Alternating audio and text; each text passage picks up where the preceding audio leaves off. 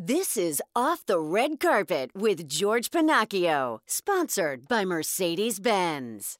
Hi, everyone, and welcome to Off the Red Carpet. I'm George Pinocchio, and today we are heading into the wizarding world. Not of Harry Potter, but in the days before Harry Potter. Back in 2016, we had the film Fantastic Beasts and Where to Find Them. Well, now we have the sequel, Fantastic Beasts, The Crimes of Grindelwald. Johnny Depp plays the title role here. We also have Eddie Redmayne, who's back as Newt Scamander, the magizoologist in the series. Jude Law is here as a young Albus Dumbledore, and Catherine Waterston, the daughter of Sam, is back as Tina Goldstein. So this time out, it's the second installment here in J.K. Rowling's Wizarding World, and it features the adventures of Newt once again. This time there's a little bit more danger. It's a little bit more complex here. This time out, I walked into the room to do some interviews, and Eddie Redmayne is with Jude Law and Catherine Waterston, all talking about Fantastic Beasts, The Crimes of Grindelwald as a team. You can't make a movie like this without having a great imagination. So when you're on the set, which one of you has the biggest imagination, knowing kind of what's all happening around you? Eddie has taken the art of magic and wandability to a whole new level. Honestly, That's he true, has. actually. He has. He's like turned it into this art form. It's awesome to watch. And he also gave me a brilliant heads up when we first started, which was that, of course, don't forget, we're wizards. So if we're in a scene where it's like, and actually I used this, by the way, and it's in the film. I think it's still in the film. Yeah. That, you know, if you're suddenly thinking, yeah, gosh, how do we get out of this? You think, well, I've got a magic wand. I could just create a spell. So there was a scene when we were trying to avoid someone, and I said, well, can't I just turn all the lights off? And he was like, great, just do that. So, and it can get you out of the corner. It can get you out of a corner or two. Yeah. As you were doing your answer to me, Catherine, I noticed that you were just looking back and forth, smiling at these two guys you get to work with, and that tells me you had a great I'm a working really good experience. actress. Just pretending to be Why was interested. this a great experience for you? Yeah, I mean, the people do make it, you know, and the crew, everybody, the whole massive team. I mean, it extends beyond the actors. A lot of these people started out working on Harry Potter together, some of them, you know, getting people coffee, and now they have really important roles on set, you know, and it just, the collective feeling we entered into on the first one, you know, was so warm and inviting then, and now with new actors coming in, it just feels like it just keeps growing and expanding in a really lovely way. And you know, I feel like I watch these interviews and I hear actors talking about this stuff, and I always thought that they were I feel a bit sick. lying. And they're lying. I think it really is. You know, it's a rare thing that actors get to have this, a kind of sense of community and, you know, co-workers. You know, it's usually quite brief, so it's been really fun. One of the things I like about this movie a lot is that it's smart. It doesn't dumb Yeah. itself down for the audience, and I thought Yeah. it's darker, it's more complicated, and yet I think any 12-year-old can sit in that theater and know exactly how to follow it just as well, and maybe better as somebody This is my age. something that Joe understood about kids when she wrote the first book, you know, is that they can handle the complexity. Yeah, and usually better than And their us. imaginations have often been sort of unfettered, and what comes with that is they can actually create these worlds and imagine these worlds and the plots with a greater kind of rigor. Exactly, and yet they also have this very human, very relatable quality that I think makes it personal. You're still discovering stuff. Trying to. Is this my 30-second? Okay, tell me the one thing you want everybody to know in 10 seconds apiece before they go to see this movie. What should we look for? For me, there are just, as a Potter fan, there are a couple and one quite extraordinary reveal, which I beg, if you go and see the film, please don't tell your friends about, but that my jaw dropped when I read the script, and I just can't wait to watch this with an audience and see what the reaction is to that. I would say these films are fun to watch more than once because you always notice more details. Even just the visual world is so rich. So if you miss something, watch it again. And I don't like warning anybody about anything because it's so much fun to discover it in the cinema. I think the thing that struck me that I've learnt more about whilst we've been on the road talking about it is that the creatures are all based on real mythical creatures, and so Joe Rowling has yet again come up with all these extraordinary, factually based magical creatures. So if you watch it and enjoy it, go research them, because the Kelpie has its own history. The Zuwu, the Chinese sort of cat dragon type creature has its own history. They all have their own backstories. Two other characters are also returning to the fold here. Jacob Kowalski and Queenie Goldstein, played by Dan Fogler and Alison Sudol. Now, I really like these two, and I was happy to get to talk to them once again. I think you two are my favorites in the first movie, and I love seeing you back in this one. I don't know what it is about the dynamic that you share, and I don't know how easy it was to get there, but now I need to know, second movie in, was it just like that with you two? Now, hold on.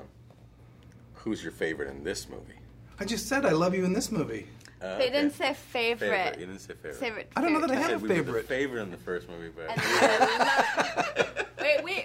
we went favorite. Favorite, okay. every single movie. Every time, let me say it MVP. this way. Every time you appear on screen, I want to know what you're going to do, and I think that's a great sign. That's lovely. lovely. Yeah, I mean, I think there's just like something, Dan's so funny and so natural, and from the get-go, David Yates saw something in us when we did our screen test together that, was clearly beyond our control or our awareness, and I think it's just like there's a real comfort. And then what was nice is in between movies, we actually lived like I was just gonna 3 say or that. 4 blocks away from each other after the first movie, Dan and his family. And like I became really good friends with his wife too, and the kids. And so like there is like a really lovely friendship as well that's just like added to that on screen. So it's easy to... Familia. Look at you just ponder what she was saying. It was kind of sweet to see that. Yeah, it's good to listen to your acting partners. All right. I think this movie is smart. It's not dumbed down. I think that it's interesting that a 12-year-old will probably get it just as well as me, or maybe even more so, because they just kind of are in that moment and know the story. So are you loving that this is just not dumbed down for anybody, that it's dark and it's complicated? Yeah, I mean, 12-year-olds are incredibly intelligent, I think. Yeah. And yeah, we need stories that aren't dumbed down. We need complex questions to be asked. Like this is not a movie that's just like popcorn and like mindless thing. This is a movie that hopefully will leave you with some things to think about. And Each, you know what it feels like? Like, because each Harry Potter sequel is just this delicious slice of many-layered lasagna. It's just like, or cake. Like, it's just like this dense thing that you have to keep on going. You couldn't possibly finish it in one sitting, And this feels like that. It's in that same ilk, and it just feels good. It feels good to be part of something so epic. And one more question. I think you have to absolutely have a great imagination to be in a movie like this. So which one of you has the better imagination when you're shooting your scenes and have to imagine what might be surrounding you or what might be happening? You did really good with that. You orchestrated that whole strudel scene. I mean, you got, man. oh, thank you. I think we have different ways of imagining things. Like, really good at it, though. You're really good at it. so I think you're better at it in the moment. You're better at it like when things are flying at you. You can kind of imagine that happening. I kind of need to take time ahead of time Right. and really dig into it and figure out what I'm seeing, because it takes me a little longer. I'm a writer in my head, so I have to write the story of what's happening, and I'm not Gotcha. that good at improvising those things. So I think it's like a nice, I really admire your skill set. And now we move on to Ezra Miller and Claudia Kim. So Ezra's back this time, playing once again Credence Barebone, and he's with Claudia Kim, who plays Nagini. Now I have to say that of all the interviews I did for this movie, this is probably the most unusual. Ezra is always very nice, but the interview is, well, a little bit of a hot mess. But it was fun to do, so here it is. TV. George Pinocchio, KABC-ZTV. I put a Z in there for fun. So Claudia, you're having the most fun today, I can tell. Yes, with this guy. How can I not? Right? I agree. Every time I see him in a role, you always look like a different human being. Mm-hmm. And you did it again. I don't know how you do it. I don't know if it's your face or your eyes or your body language. You tell me. It's cosmetic surgery. He's not gonna be serious at all today, is he? I wouldn't be serious. This is the most exciting day of our lives. How are we supposed to? What are we supposed to? Yeah, and I'm very excited about Fantastic Beasts. I've dreamt about it since I was young, and now it's like you can't do that. I'm a mess. This is too exciting. Does that make sense? It makes sense. It makes sense, Ezra. Ask Claudia questions. Let me She's very okay. smart. She answers questions very eloquently. And here's the thing I think about this movie, and I thought about the last one, but more so here. This is a smart movie. It's not dumbed down for the younger set, and they will get every single bit of it, I think. And that's something to really cherish, I think, when these kids sit down and pay attention and know probably more than I will, right? Mm-hmm. Yeah. And there's such an important message to it, you know, like fear, love, choices. What did you say before? Belief. Belief. You're not going to answer. Claudia just killed the game. What do you want me to say? I feel like you should be on nightly television.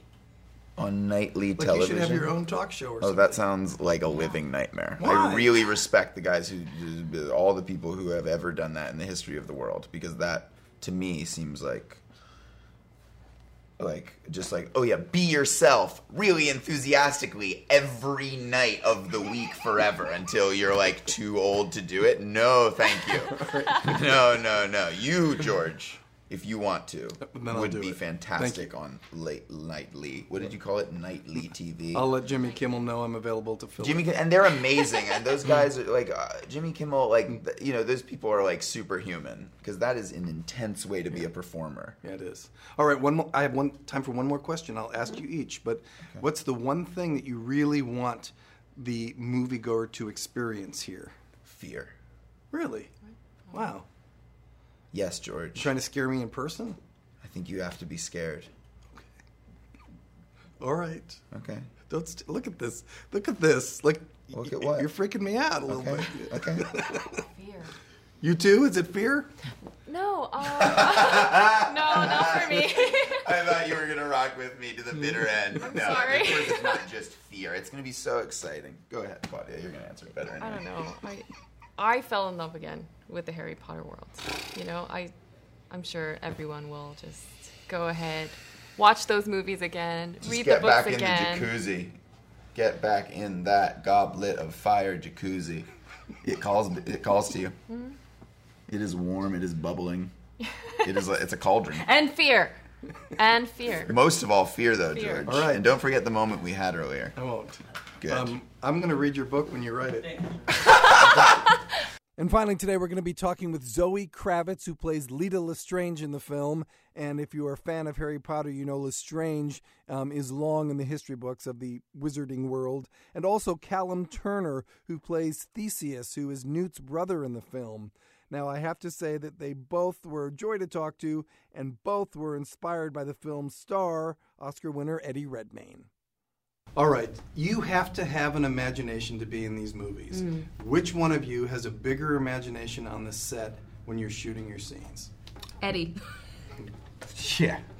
I was going to say it's unfair to Eddie, yeah. Eddie is so amazing because he does so much work with the beasts, and you know, he's just so specific and all the creatures. I just watching him inspires me, and I can see what he's doing. So much with the way that he can listen with the wand, and he can do amazing things. Yeah. Sounds like you two were observing the whole time you were shooting. No, but it was just it was helpful to see him work, and I think it actually activated my imagination watching. I learned a lot from everyone on that set. Me too. That's nice. It was a real growing period as an actor for me. Good. Did his accent help you?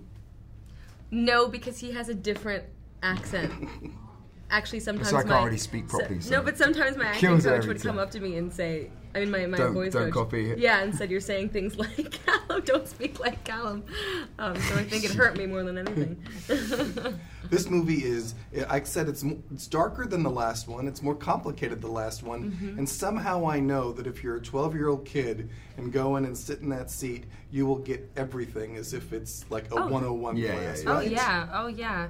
I mean, the greatest thing that she does, Jo, is she has created this magical world, which is so amazing to see, but the characters are also human and relatable.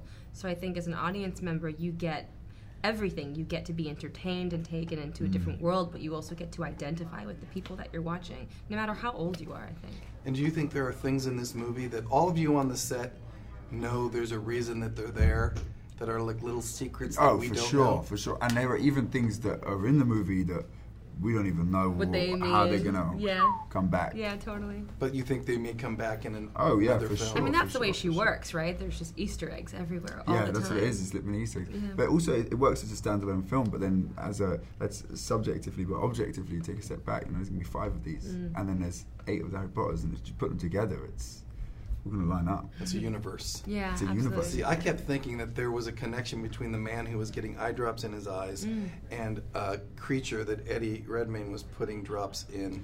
There probably is. There might be. There probably is. But you don't know either. We don't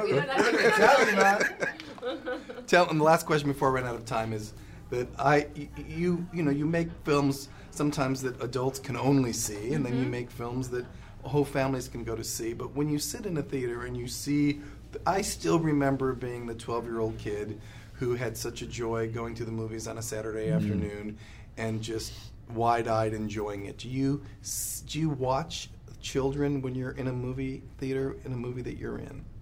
That's a great question. I haven't had the chance to do that with this yet because we watched it before it came out in a small screening room, but that's a great question, and I hope that there's do you know what? I've got a little cousin who loves Harry Potter and is so excited. I'm so much more popular now than about 4 months ago because she went to Harry Potter and she was like, what? I'm going to go. I'm going to take my brother and sister when this comes out. Yeah, I mean, see how they react because they're little. So there you have it. Are you interested in seeing Fantastic Beasts: The Crimes of Grindelwald? If you are, it's going to be in theaters on November 16th. The film is rated PG-13. Again, it's a little bit intense, a little bit complicated, but visually it is a spectacle. Thanks for joining us once again here on Off the Red Carpet.